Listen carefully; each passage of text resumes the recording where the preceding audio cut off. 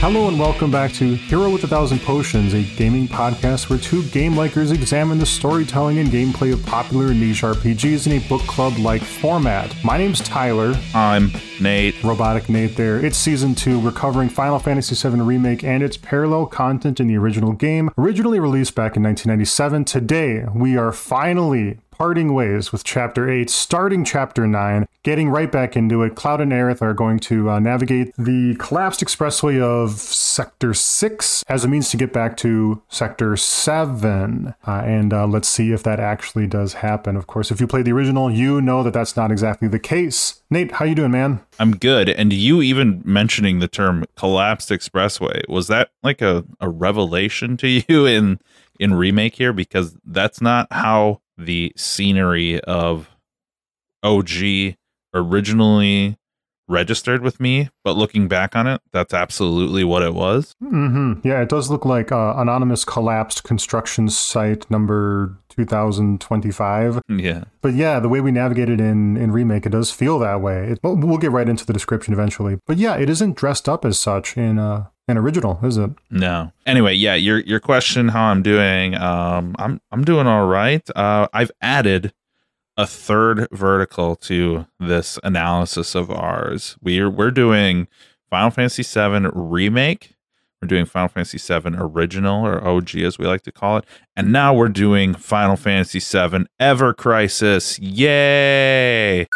No, we're not actually going to do that. Okay, fine. Yeah, we won't hold ourselves to doing Ever Crisis. You know why? Because it's a gotcha game. Oh no, Nate. Yeah, and you know, I always think it's funny, the term gotcha. It's a Japanese term because it's very popular. The vending machines where you put a coin in and you get the little ball with the toy in it. Those are called gotcha machines because the sound they make is literally gotcha, and so they call them that. The sound that it makes when you turn the little knob to get the toy out of it.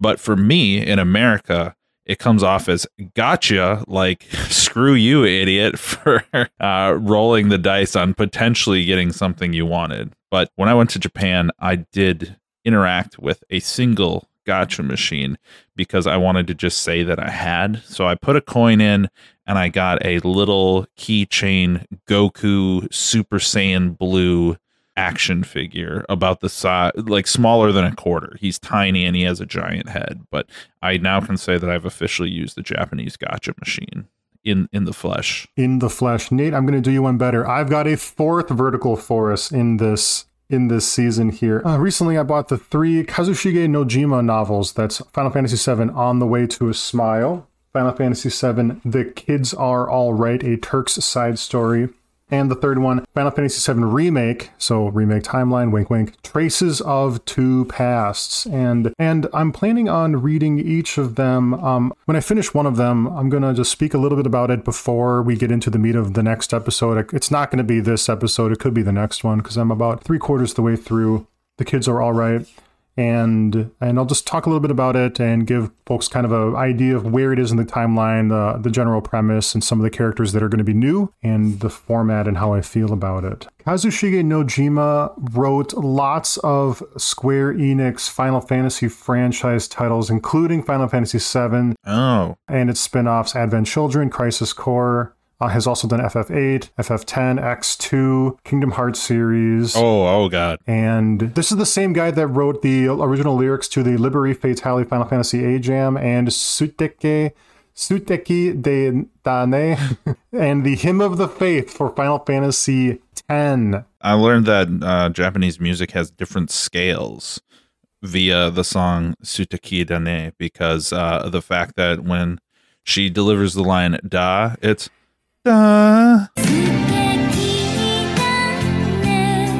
And that's like typically flat in American scales, but it's absolutely not. That's considered pleasing in the scales of traditional Japanese music. Strange. I know that Indian music has, I don't know if I'll say unusual, but wildly complex keys.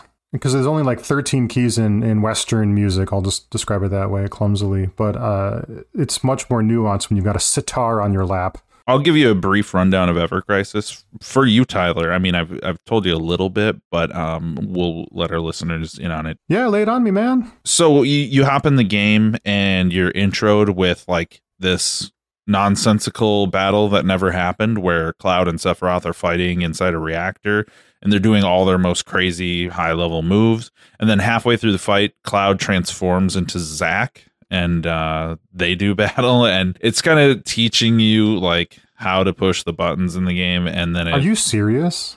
Yeah, it's almost like a dream match. Fighting game fans will know what that is. It's like a Smash Brothers kind of thing where they pit together. Okay, I'm taking it too seriously. Yeah, potentially. I don't know. They might come back later and say this is absolutely a real thing that's happening in the timeline. Fine. With that, once you get in past that intro and you get into the game, you're playing Final Fantasy VII OG as the content. And the marketing for this was all like essentially that it's another remake, except this time you're getting the traditional remake you wanted of like an HD up-res upscale of the original game. That was the marketing for it. And then they said, but you're not just getting that, you're getting that of Crisis Core as well.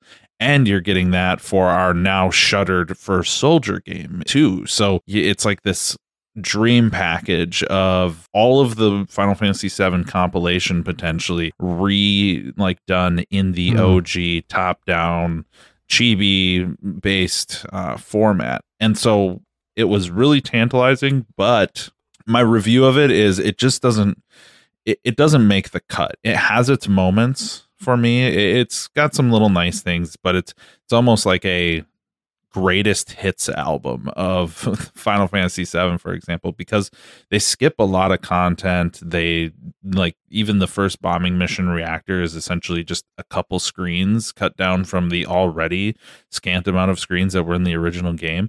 And they kind of combine dialogues together. They get rid of certain aspects.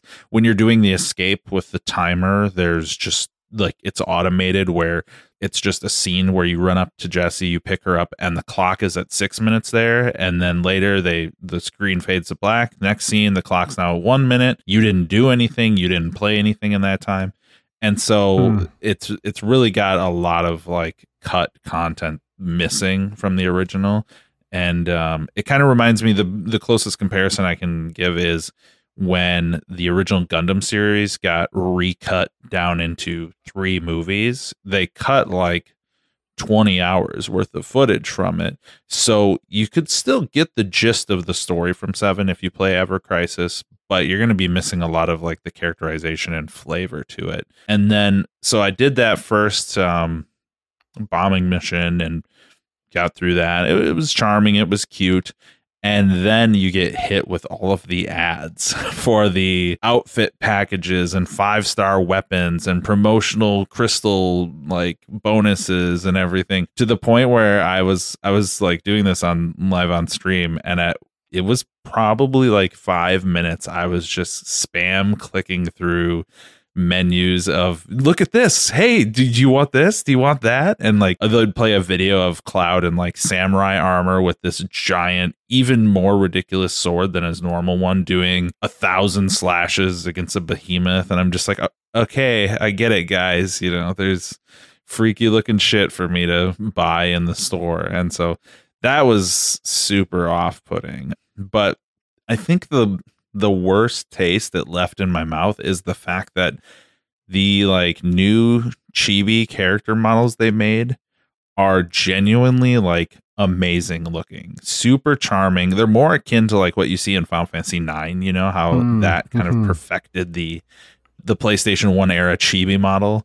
And especially when you play that in like HD nowadays, you get that feeling of like, this is the Super Nintendo sprite brought into a 3D world. So there's a lot of places where Ever Crisis just looks amazing.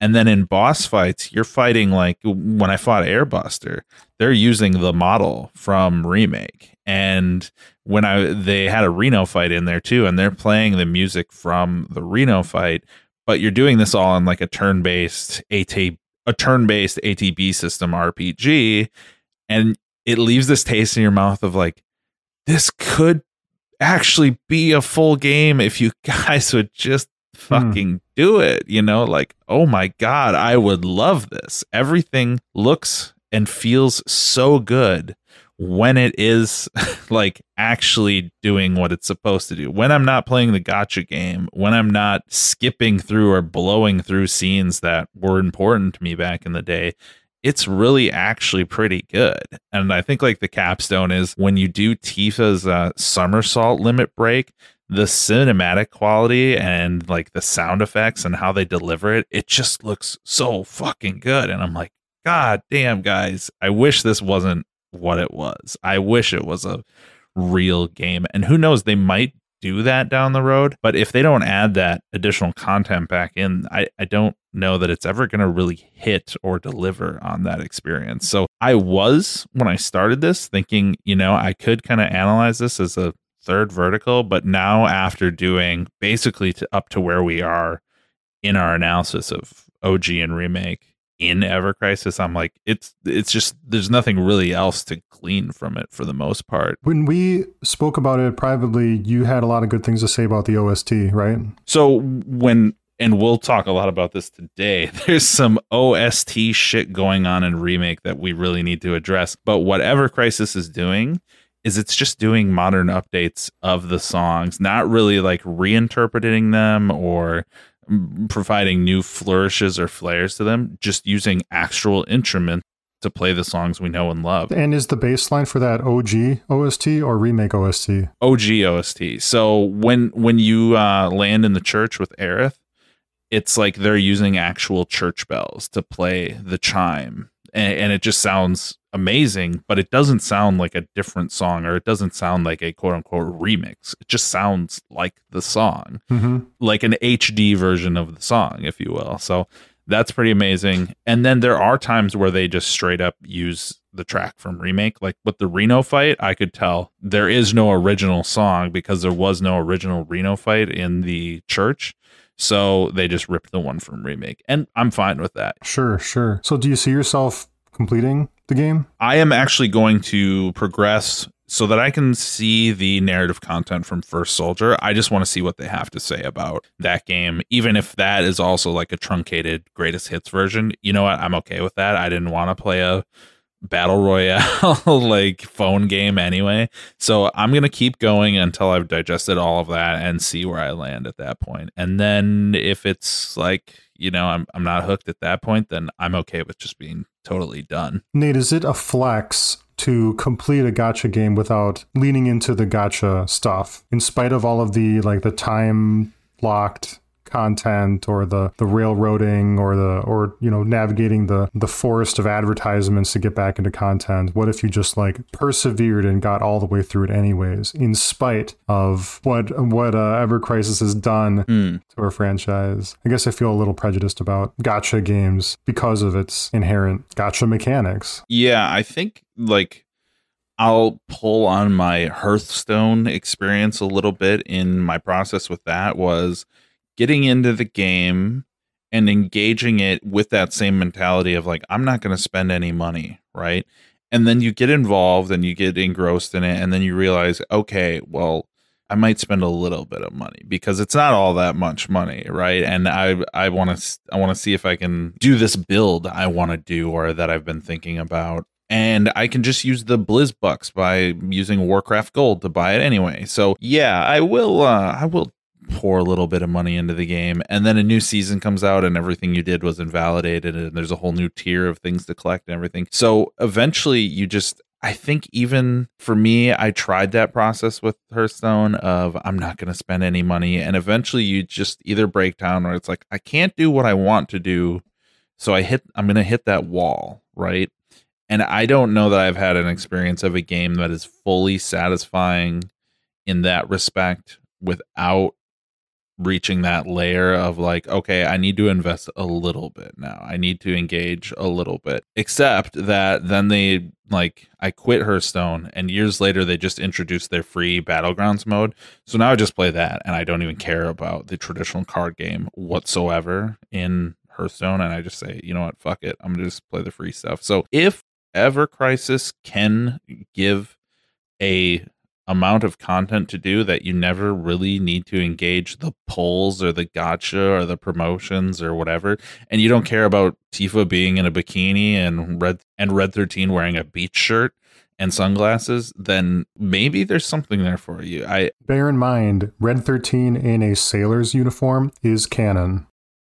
Getting back into Remake here, so the chapter begins, well, it might begin with that vision that we described at the end of the previous episode, but anyways, let's just say that it begins here where we enter the Collapsed Expressway. As we move from Sector 5 to Sector 6 in search of Sector 7 slums, we have to pass through the Collapsed Expressway. Now, in this case, it's going to be something like a dungeon in Remake, and I think it's a single screen, although very labyrinthine in original. But the lore of the Collapsed Expressway is that over the course of Midgar's, 8 years of development, that a piece of the Sector 6 plate fell to the Earth below. And according to the Final Fantasy VII Remake Materia Ultimania, this occurred on year 7 out of 8 of its development here, and I'm just going to read right off the page. Weight in excess of its load-bearing capacity is thought to be the cause of the plate number 6 fall. Fortunately, immigration to Sector 6 has not started, and there are few casualties, although the area under the plate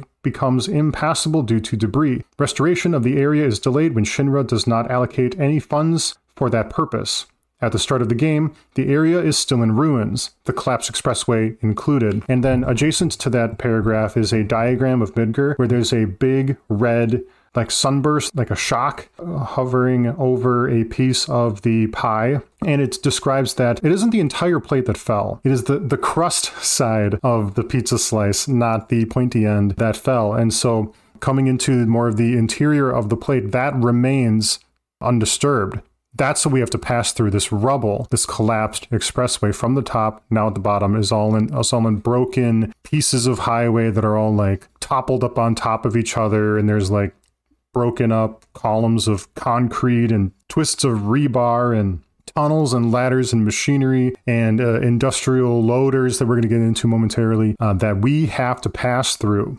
While this whole kind of synopsis we just laid out here is never expressly stated in OG Final Fantasy VII, it is absolutely the reality of what happened, because in the Shinra building, there is a model of Midgar where it shows the fact that Sector 6 is not existing as a plate, and it even has, I remember, a big crack through it or something in that section of the model, implying that something happened in Sector 6.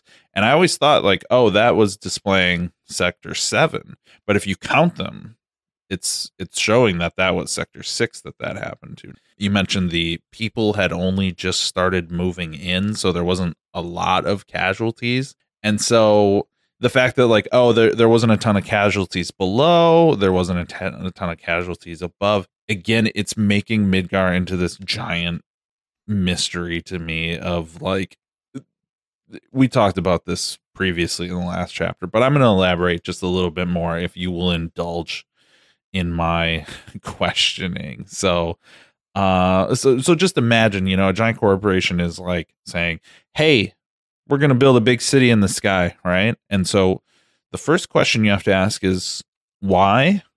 What is wrong with the ground here, And we've kind of theorized that, this was a city before. No one remembers the names of the cities that were below that game. So you think, okay, overpopulation, urban sprawl, whatever, they start building upward.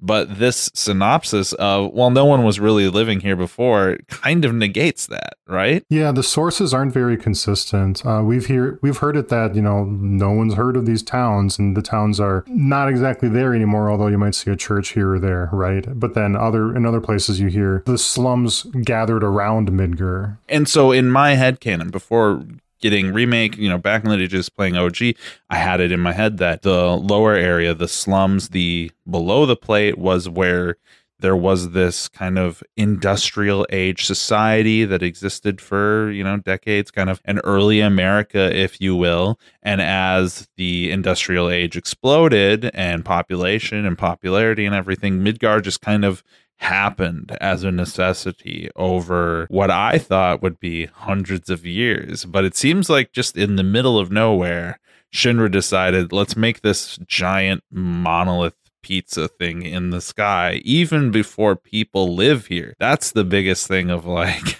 how do you convince people like, hey, move from across the world to our giant city in the sky? Why isn't the city on the ground? I don't know. I don't know about that, but there was a large amount of Mako energy beneath where they built Midgar. Sure. Do they need to do that because they're going to basically the Mako is going to kill the surrounding area and they know that ahead of time? So they know they're going to like desertize the place and that's why the plate exists. That's one explanation. That makes some sense. The second question I have though is how? Midgar is this massive steel titan and its underbelly is endless miles of steel garbage. So how did they accumulate all of this stuff in like 40 to 50 years? Like, can you imagine manufacturing everything that was Midgar at that time and what it would take to do it? And I'll give an example of something that is tiny in comparison to the scale of Midgar. That is the USS Gerald R. Ford, of which I am grossly familiar with at this point, inside and out. That began construction in 2005, and it started its first deployment 4 months ago. So it took 18 years to build one Navy ship in the richest, potentially most industrialized country in mankind's history with the largest military budget on Earth. So again, the fantasy of Midgar is a huge stretch for me in this case of like, how did this place come to exist? So we were chatting before. You said you might have a potential explanation of that accelerated pace and ability to create this mechanized monstrosity. What is that explanation? You and I don't think anybody knows how long it takes the planet of Gaia to rotate around the sun. Right. That is interesting. I'm going to give you a counterpoint. There's a certain dude named Sephiroth who, when you're fighting him at the end of the game of OG, he summons a beam of light. Yeah. That just destroys planets.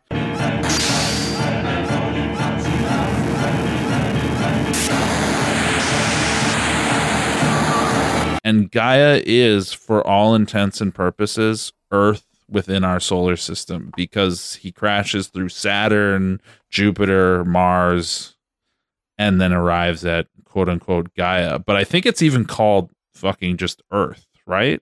In the game. This isn't a position I feel like defending. I know.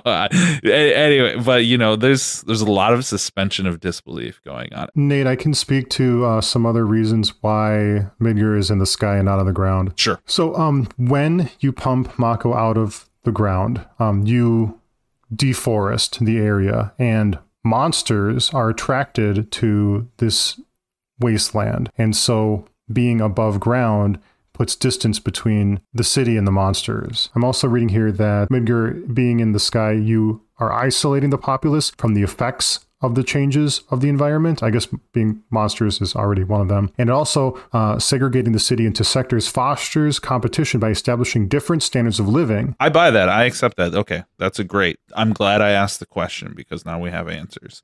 So finally, with the established history of the platefall, Tyler, you and I were having a chat. I'm a Shinra salesman, and you live out in Calm, or you're working on the Chocobo farm. Okay. I say, hey, Tyler, we're building a city in the sky.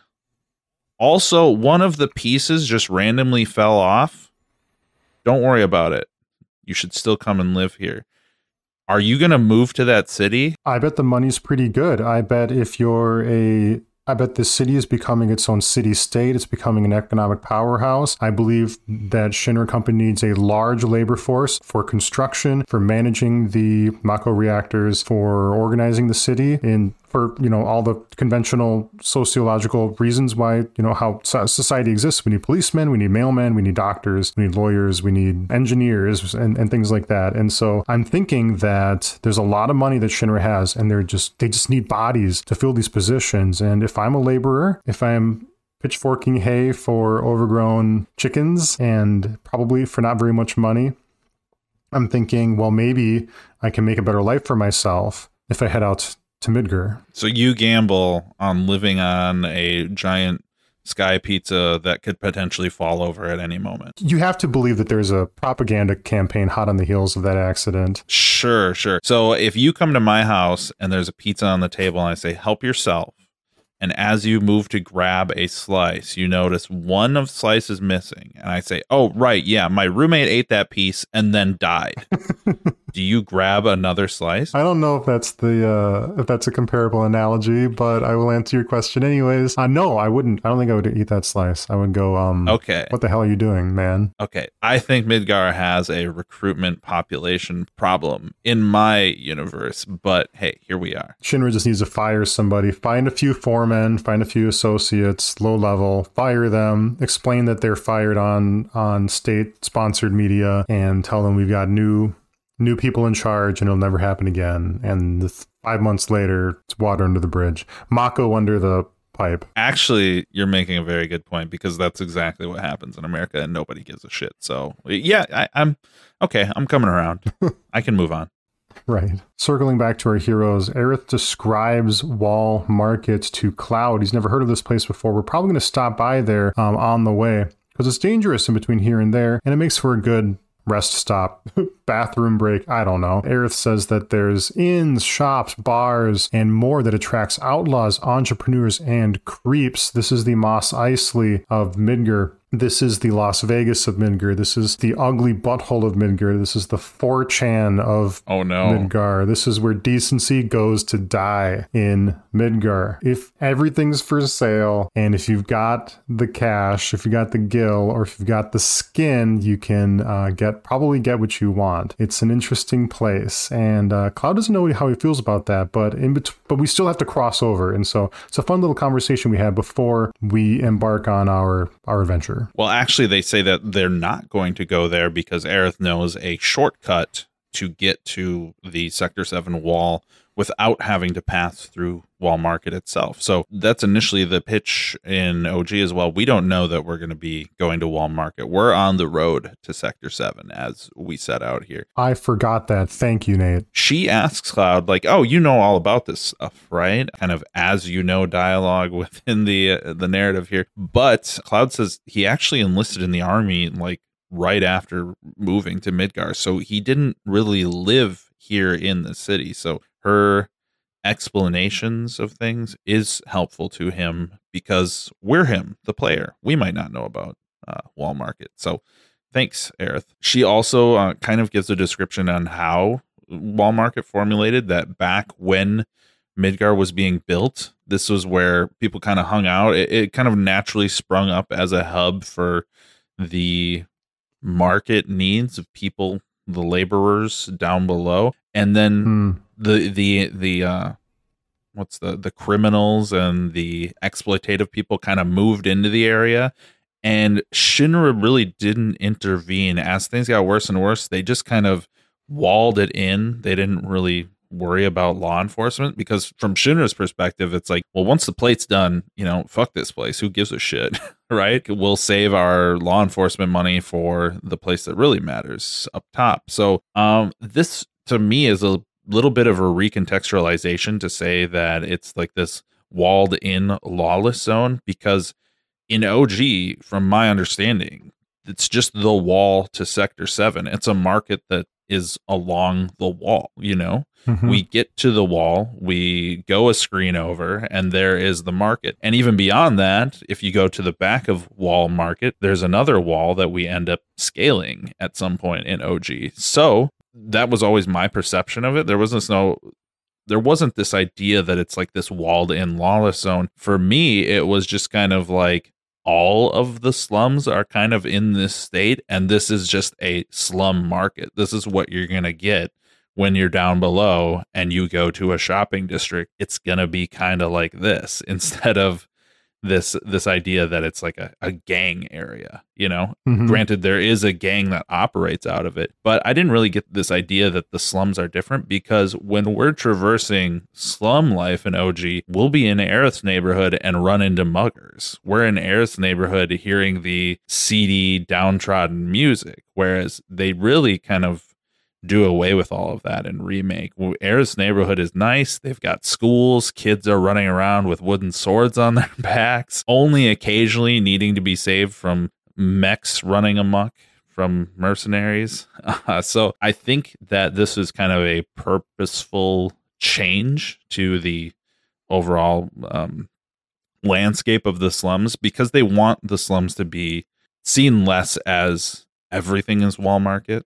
And so I think this is pretty deliberate to do something completely different in this case. Oh, I agree. Don't know if I want to say more about that if we just keep going through the expressway. Yeah, the expressway is Aerith's secret path to get to Sector 7. So probably not the main path most people use, but she's got her bodyguard. She's got her guy. So she's probably feeling pretty confident that she can deal with the road less traveled. The road more crumbled. As we navigate the Collapsed Expressway, we're going to engage in a couple puzzles in which, Nate, you remember that hydraulic arm with the hand from the original FMV? Yes. Yes. Well, we get to play with it now. If you played original, you recognize this open, giant robotic hand lying on the ground on this one screen zone that you pass through. Well, now we get to interact with it here in Remake. Of course, you know that. The way forward requires access to these ladders that haven't been completely telescoped out for us to reach. In order to do that, we let Aerith hop aboard these shipping containers, which the large hands grab and you move over. And the puzzle is a matter of whether Aerith goes on it or not, where the hand goes, and whether the hand should pick up the shipping container and put it here or there. And you go through it 3 or 4 times with moderately increasing difficulty. They're not extraordinary head scratchers, although the thing that I keep scratching my head about is that Aerith won't get out of the fucking way.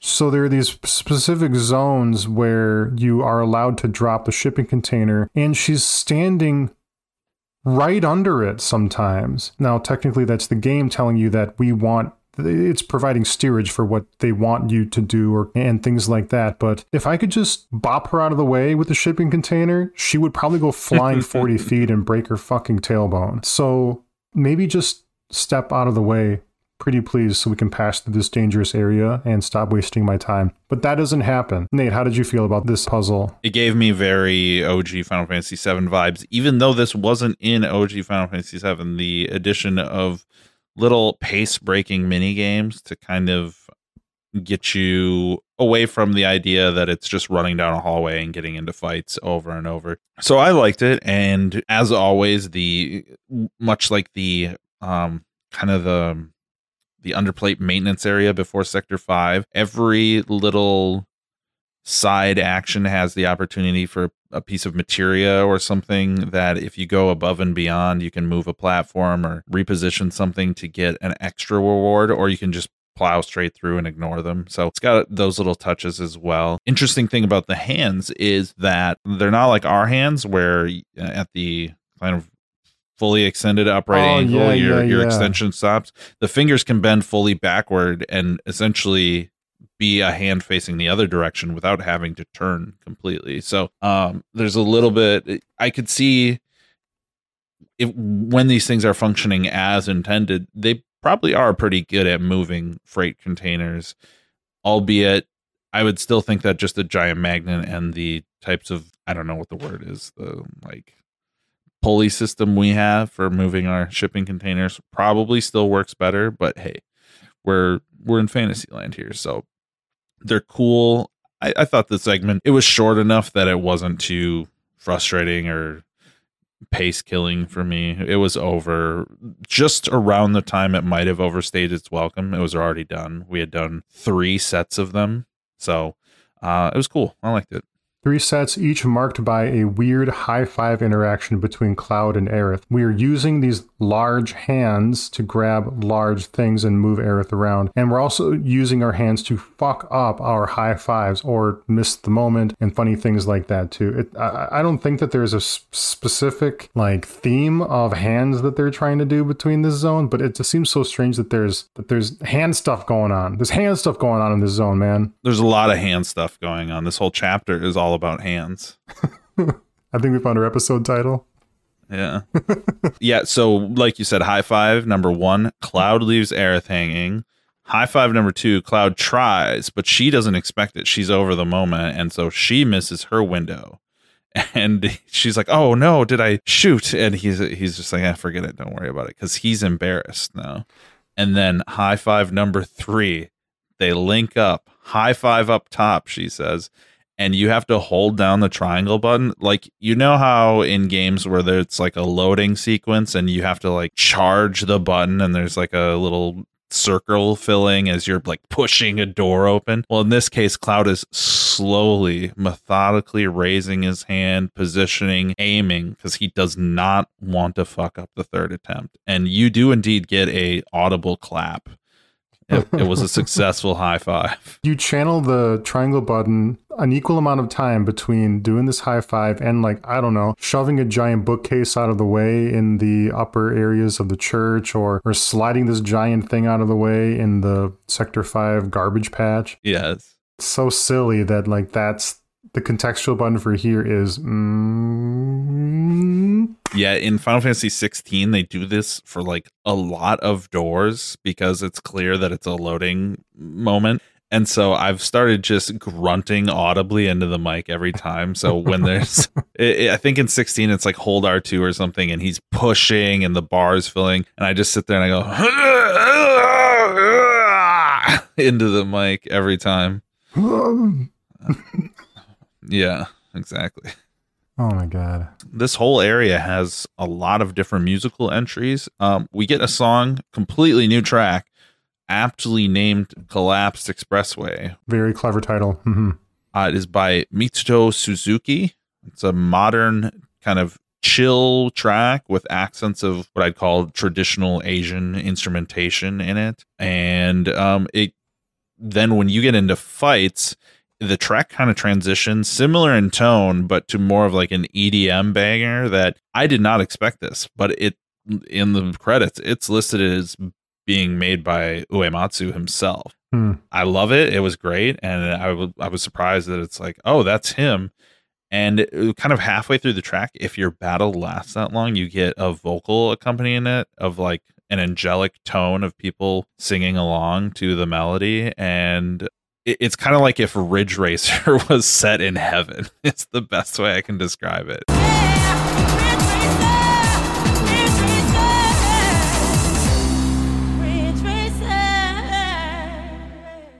I love Ridge Racer music. I always have. And so think about that. Have you not? Never played Ridge Racer, although I've heard good things about it. It's a classic. Maybe I'll send you. It's in the PS1 unhacked series of default games. Yeah, it takes some time to get its wheels. I was going to say legs, but it takes its time to get its traction. That's a better term. Sure. I would say Ridge Racer Type 4 is an incredible game. And then I think it's there's just one for PS2 that was like absolutely magical. And then they got shitty after that for a while, but whatever.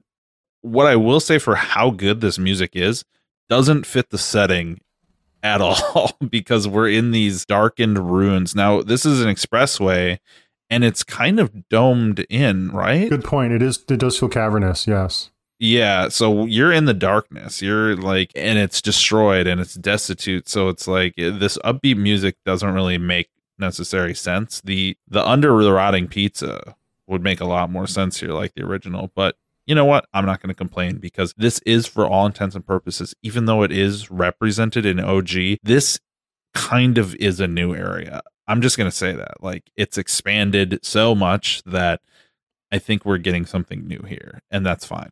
And lastly, I'll say, at first, I thought it was another Masashi Hamauzu track because it sounded so similar to, or at least the Collapsed Expressway song, not the battle banger. But it sounded so similar to Final Fantasy 13 and all of the tracks from that game. And I had that same observation when we were in the central railway pillar earlier in this season. And it was wrong, or I was wrong. It was Mitsudo Suzuki, but I wasn't far off because he did the music for Final Fantasy 13, 2, and 3 with advisement from Hamauzu. So, yeah. As we navigate the expressway, we pick up more materia that we haven't seen yet. I don't think so, at least. Binding materia. At level 1, you get to use the ability Sleep.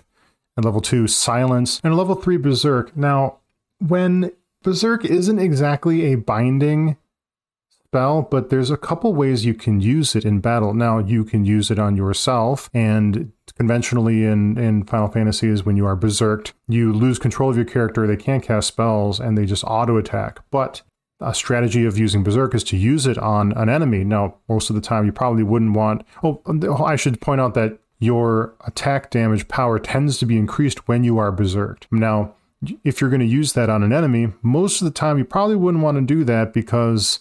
well, you've increased their damage output, unless you happen to know that this particular enemy that you're berserking is a caster. You've effectively silenced them. Not only that, you've compelled them to come into melee range to damage you, which can be advantageous. It depends on how you want to use it. So that's blinding materia. You also pick up magnifying materia as well. And at level 1... you get what does it do? It like increases the area of effect of abilities that you use. Like if you pair with healing materia, it'll heal all allies. Fire materia, it'll hit up to 3 enemies, things like that. Do you fuck around with these kind of extra status effect materias a lot? I find that at least in these, the more action focused the games get, the more I kind of divert away from using these kinds of things. And maybe I'm an idiot for doing that. Maybe that's a way to really game the system in this case. No, I don't think so. You've got to feel this way too. So in the golden age of video games, when we were playing in the Super Nintendo and PS1, PS2 eras, you earned these spells like Sleep and Silence and shit like that. You can use them in regular battles and they're effective on normal enemies, but the quickest way to finish a battle is just more damage, not these contextual status effect spells. Now, they would be more useful in boss battles, but in Super Nintendo and PS1 and fill-in-the-blank system, classic systems, bosses are invulnerable to Sleep, Silence, Berserk, things like that. They should be vulnerable to that because boss battles are, of course, going to be longer, and so you can make more use out of this effect that'll last multiple turns. Whereas, but usually they're not vulnerable to it. But they are vulnerable in the itty bitty fights. But you just want to slash your way through those. I feel like, binding materia in Final Fantasy VII Remake, my brain goes back to those days and goes, well, I'm probably not going to use this because the path of least resistance tended to be just auto attacking or using conventional damage spells. I feel like that's probably going to be the case here too, without actually knowing if it is the case, or without even actually knowing if you can debuff bosses in Remake in a way that you could not in the original game and similar games like that. Sure, I've heard that that's one area where and I've experienced a little bit too by watching my wife play it, but that's an area where the Persona games are actually really interesting because a lot of the bosses have not necessarily totally rigid ways of beating them, but they're open to that kind of experimentation because if you just try and power your way through a lot of those serious fights in that game, you'll just get your ass handed to you.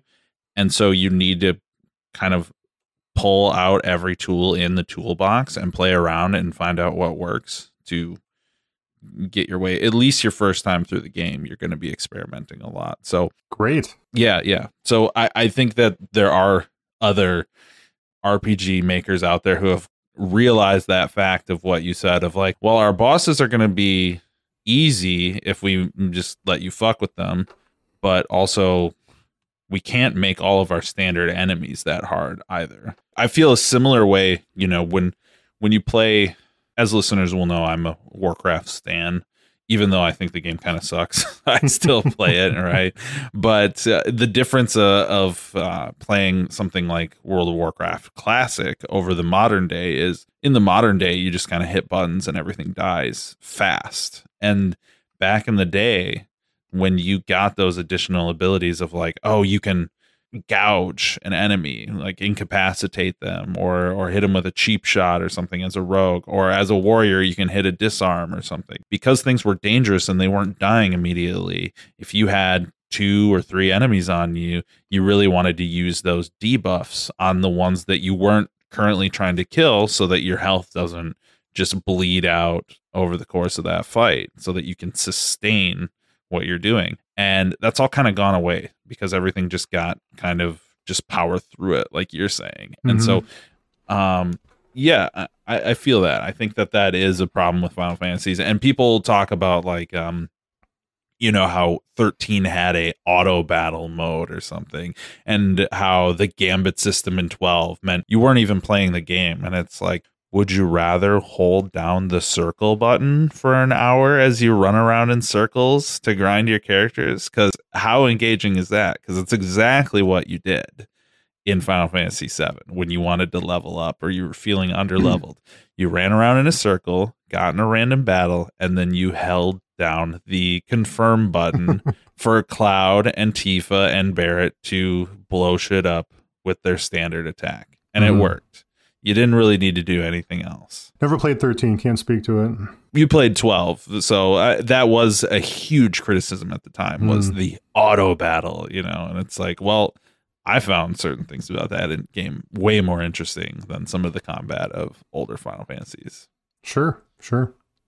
For that reason of actually using your debuffs and your mechanics well. Eventually, the handsy kids run into a campfire of red embers and black smoke. It's still warm, it turns out. Then we are waylaid by 3 clowns, Beck, Burke, and Butch. Now, they look a lot like the muggers from Final Fantasy VII Original. It's an enemy that you see before you get to the Sector 5 slums, if memory serves. Nate, you're invited to correct me. I think of that, you know, that meme image of Leonardo DiCaprio, like snapping his fingers and pointing at the screen. I feel like there's a lot of moments in this chapter where you're like, that's the thing. That's from the original. I recognize that, you know? Mm-hmm. Yeah, so these are minor characters that we'll run into, and these ruffians take the rough shape of a battle sprite of a minor enemy that you see in original.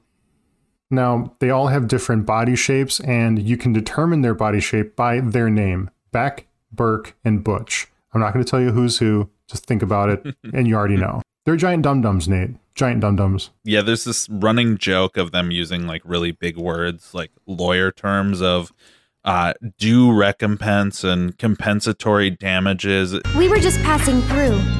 A likely story. Okay, what do you want? Nothing but our due recompense, that's all. Due recompense. Due recompense? No shit for brains, due recompense. It's like, compensatory damages. I think we've heard enough. Essentially implying that you're the criminals and they're the upstanding citizens of the area. But then I think is it Butch that kind of breaks the farce and says we're idiots and we don't actually know what any of these terms mean. I think he's the one idiot, and he's the one that doesn't know what any of it means. Sure, this isn't Wall Market, but you're near Wall Market and you're off the beaten path. So in this lawless zone that's been fostered, they've kind of come up with all of their own rules, and even they're too stupid to know what the rules are. So they're trying to like do a shakedown. Yes. They've got the idea of how the shakedown conversation is going to go, but they can't pull it off for shit. Sure. And to me, the joke just overstays its welcome a little too long, don't you think? I'm glad it didn't last any longer. I'll just put it that way. For sure. I was going to say, I get an intense amount of satisfaction anytime in gameplay or media when like some dudes walk up to a badass hero, right? But they think the badass hero is a loser. So like they're going to do their typical routine and then they just get their asses handed to them by the protagonist. I live for those moments. It happens a lot in Dragon Ball Z, and it's always satisfying when it does. Due Recompense is the name of the remake song that is a variation of Underneath the Rotting Pizza. Is that right? Oppressed People. It's Oppressed People? Yeah, I think that's OG's Wall Market song. Under the Rotting Pizza is the doo-doo-doo-doo-doo-doo. Oh my God, you're right. It's oppressed people. Okay, well, regardless. So Do Recompense is probably one of the freshest remixes of an OG song in the entire game. Nate, would you agree with that? Yeah. The way it hits right in that scene, it pops in the second combat starts with these idiots, and it jumps in with Oppressed People has this very iconic song where it starts out very jazzy, bluesy, downtrodden, and then there's this da, da, da, from a horn of some kind in MIDI format. It's iconic, right? And that just hits the second that combat starts, but it's like this weird EDM version of it.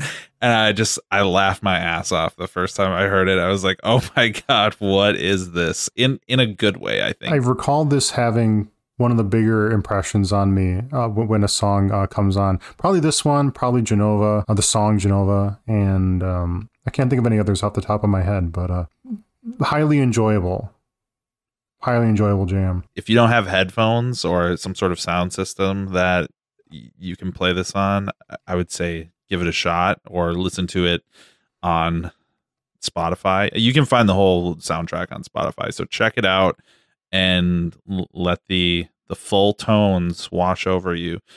It's interesting though that the original was, like I said, kind of jazz, blues, a little bit of like a bebop club vibe to it in the version that plays in OG's Wall Market. But here, this definitely has a like reggae makeover happening here. There's this trickling guitar strumming that kind of paces the track a little bit faster. You've got some island sounding keys, synth going on, horns towards the end. There's a harmonica in there, and there's like hollow drums, shakers, and spring reverb. I've looked up, like I've listened to it intently to try and piece apart all the different things, but definitely giving me reggae for sure.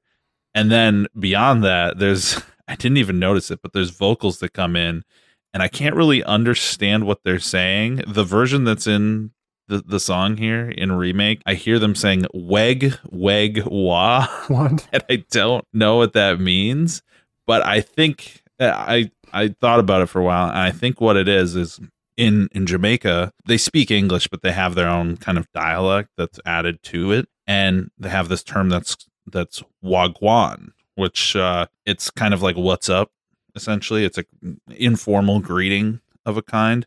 And so I think the weg wah is kind of a white dude or maybe even a Japanese person doing their like reading wagwan on a piece of paper and then doing their rendition of it. And so I had to laugh at that. I was like, what the fuck are they even saying?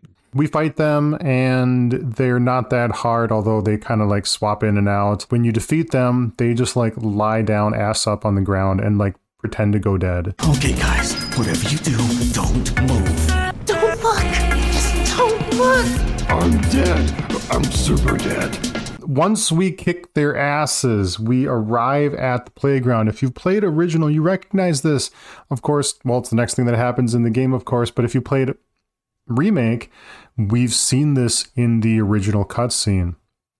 Very much like we saw the hand. Well, when those kids were playing at the destitute, broken up, kind of ugly playground, when they looked up in the evening sky and saw a Mako reactor wafting, billowing green energy into the atmosphere, they were witnessing it from this playground. We're here now. I don't know that that's true. I thought I saw the Moogle slide. The Moogle slide is also in Jesse's parents' neighborhood up top, right? So I think what's happening here is we're still in Sector 6. We're still in the area that came crashing to the ground. Maybe people went and found an old crash playground that they reappropriated and said, you know, we're going to make a playground for our kids here in the slums too. You can't see a Mako reactor smokestack tower from below, can you? Probably not at the angle she is. I think not. Those kids are up top in the intro. Fair enough. Nate corrects me again. Boom, gotcha. I think this giant Moogle is a child injury lawsuit waiting to happen. Oh, no question about that. It's got slick, round edges everywhere. It's very high. In OG, when you jump up on it, it's roughly the height of your character. But here, it's got to be at least 9 to 10 feet tall. So you imagine a kid just sliding off the side of that straight to the ground. They're going to break their head. Yeah. Exactly. And but our heroes, they're adults, so they make it up top. Cloud sits a respectable distance away from Aerith, and she scoots over to make physical contact with him. Her thighs touch his thighs. Her shoulder brushes up against his shoulder. So she initiates the scoot. I just remembered, before we get to the playground, after we beat up the Dum-Dums, Aerith asks Cloud, well, why did you leave Soldier? And Cloud doesn't have an answer for her. She asks, do you have any war buddies? And he says, no, not really. Tyler, you played Crisis Core recently. That sounds like a lie that he just said. The repressed Cloud has war buddies. The Cloud on the surface claims to not have any war buddies. And so he says, no, not really. And with that persona, that is that persona's truth. But having played Crisis Core, and of course playing Original, where all of the secrets come out eventually, we know that he has had war buddies. He's had Zack. Zack is a war buddy. And Aerith is so nosy. Giving her an inch into that world that Cloud has taken such care to protect is just not acceptable. She's not allowed to insert herself into this, try as she might. She may even know a little bit of this in the remake timeline. Don't know if that's the case.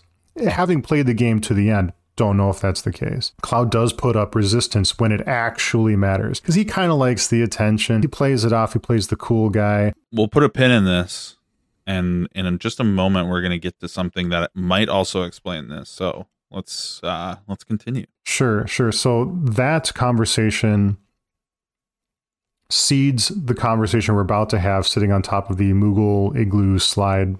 She mentions Zack. I don't have the lines in front of me here, but I guess I do for Original, so maybe I'll just slide over to Original here. She asks what class he was in, and then there's a flash on the screen, very quick, and Cloud says first class. And then Aerith muses to herself, just the same as him, her first boyfriend. And then he asks, were you serious? And she says, I liked him for a while. What was his name? Doesn't matter. She doesn't say Zack's name. I find it interesting that in the original timeline, she doesn't bring up Zack's name, but in Remake, she does. And the repressed Cloud won't hear the man's name be voiced. We don't hear it. There's this clever, editing trick that happens in this scene where we as the player don't hear the person's name. What's his name? I probably know him.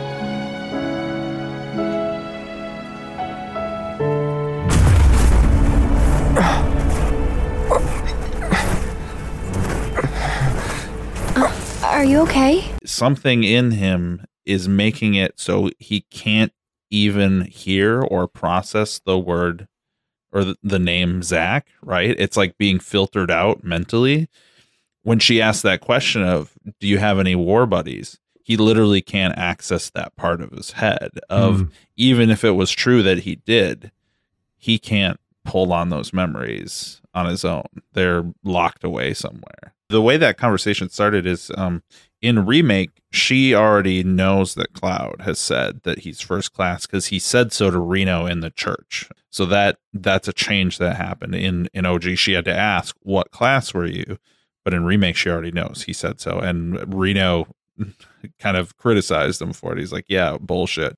She says to Cloud, the same as him. And Cloud says, who? The first guy I ever loved. So, Cloud, you were a soldier first class, right? Yeah. Weird. Really? What's weird about it? Nothing. Just that you were the same rank. Huh? As who? The first guy I ever loved.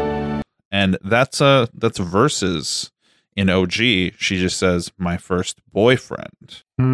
That I think that's a big difference. There's a lot of additional weight when you say the first guy you ever loved. And I don't know if that's just like a translation difference, if maybe she mentioned love in the original Japanese version from 1997, or if this is some additional maturity and awareness of her feelings and her place in this relationship with a seemingly dead guy at this time.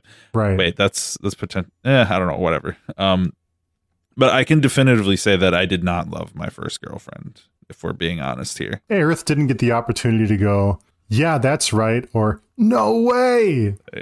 Yes, exactly. She got railroaded. I have to feel the same. Yeah, I would say first girlfriend and not first guy ever loved.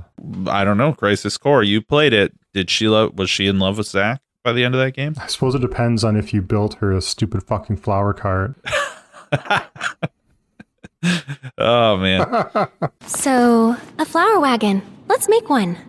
Yeah, but Girl, I'm busy. I got missions to do. I've got like 900 missions to do. I'm going to Nibelheim tomorrow. I don't have time to find an axle for your push crate. You broke that. That's where like in the Assassin's Creed series, you're diving into these like ancient memories your character has, and if you do something so egregiously wrong that the hero never did in the past, they tell you you're desynchronizing from the history of your ancestor. You're doing it wrong, and you're threatening to ruin the simulation, right? We can't get accurate information on him because of how much you're fucking around in the past, right? And so what you did there, we know Aerith has a little flower cart up top in OG.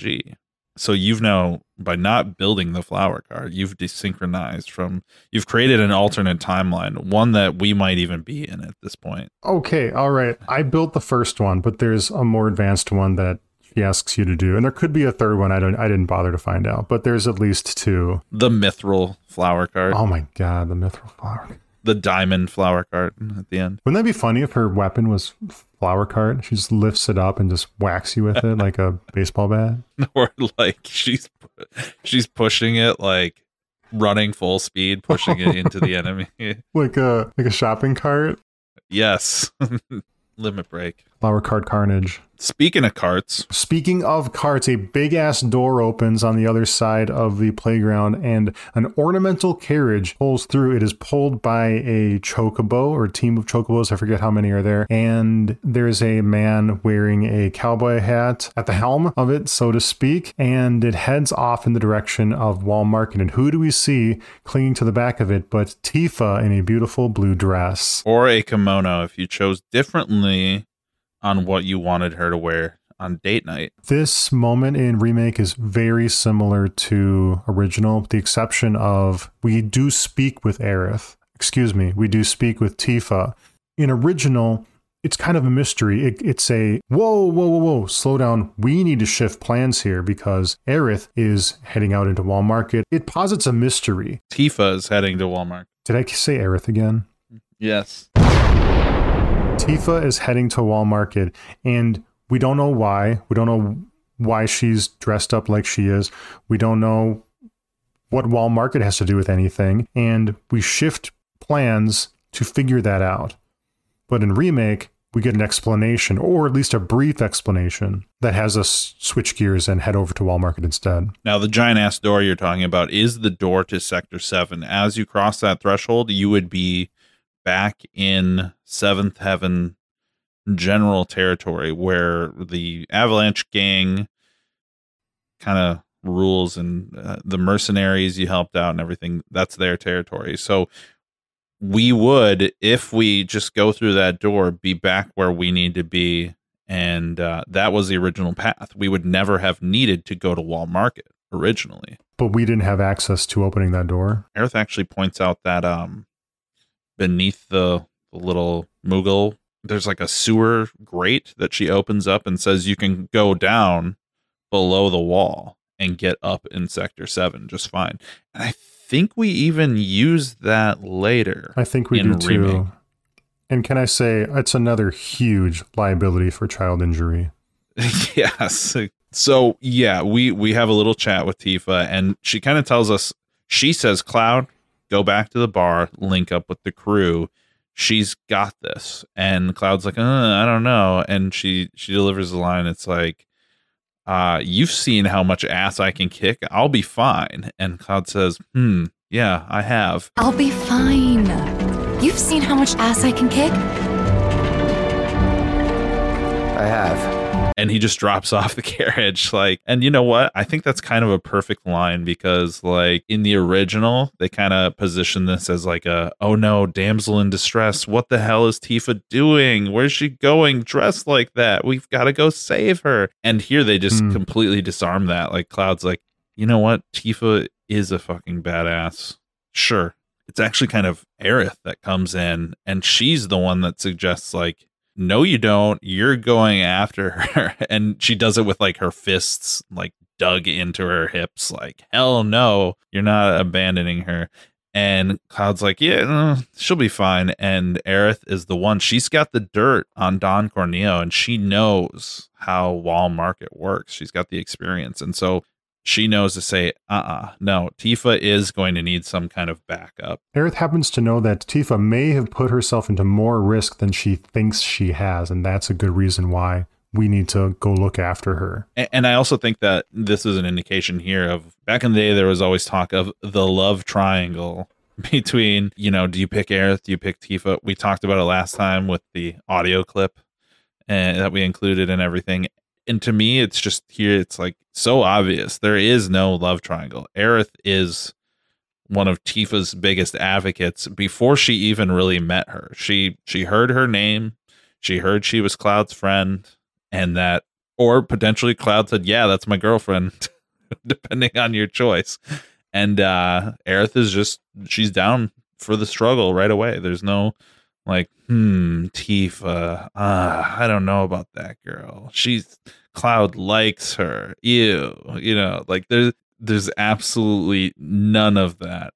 I actually read an interesting article about how, like, basically Tifa and Aerith stans would argue with one another back in the 90s infancy of the internet, go over their differing qualities and who Cloud should really have picked and everything. And it's just like, God, it's so stupid. I did not feel that way even as a kid. I was like, all right, this makes complete sense. It's all adding up. We speak with Johnny Cowboy here before we head into Wall Market. But first thing I want to say is I want to explore the area around the playground, but there are invisible walls fucking everywhere. Let me explore. I'm on an adventure, for Christ's sake. Yeah, you can't really explore. We're kind of railroaded into Wall Market. Wall Market actually, like they said, has its own wall outside the market, and that's where the carriage kind of drops off. This resolves an issue from OG of, we see the carriage come through the gate, we dash after it, and then we enter the town, and there's absolutely no room where a fucking carriage would be driving through this town whatsoever. So Remake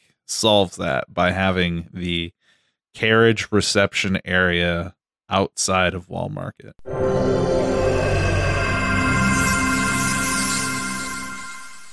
Hey gang, we're going to take a break here. Join us again next time where we're going to continue the conversation. We're going to explore Wall Market, get to know some of its denizens, visit the Corneo Mansion, and then go to the Coliseum, in which we're going to get into one of my favorite boss fights in the game. What was his name again? Koch and Scotch? The Hellhound!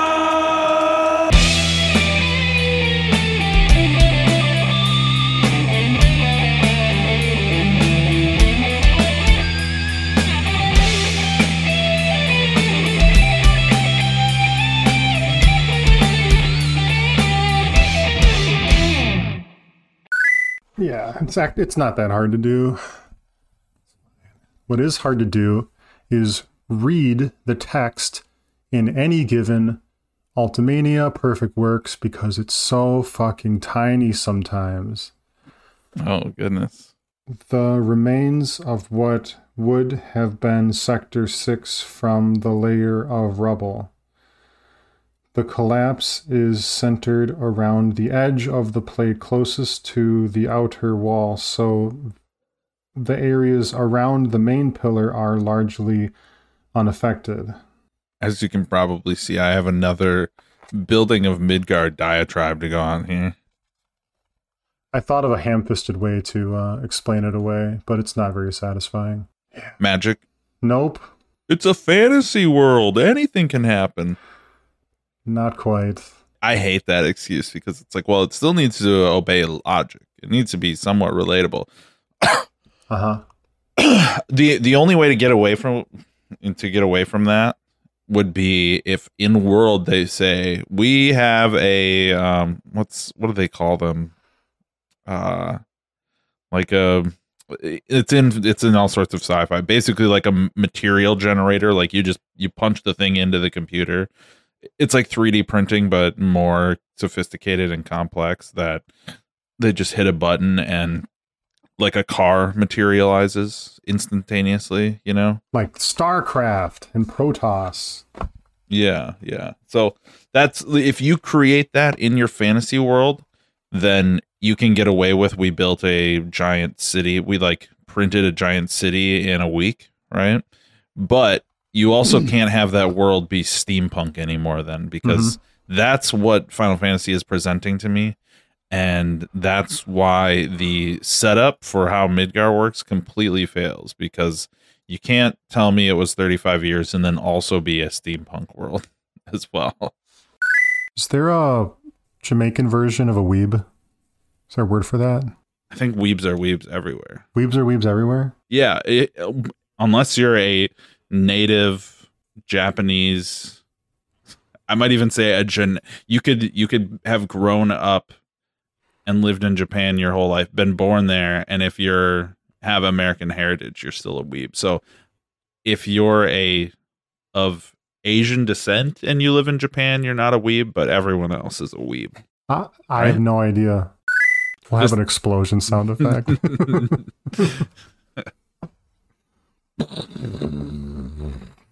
Fuck off. The nail bat flower cart that doesn't have materia slots.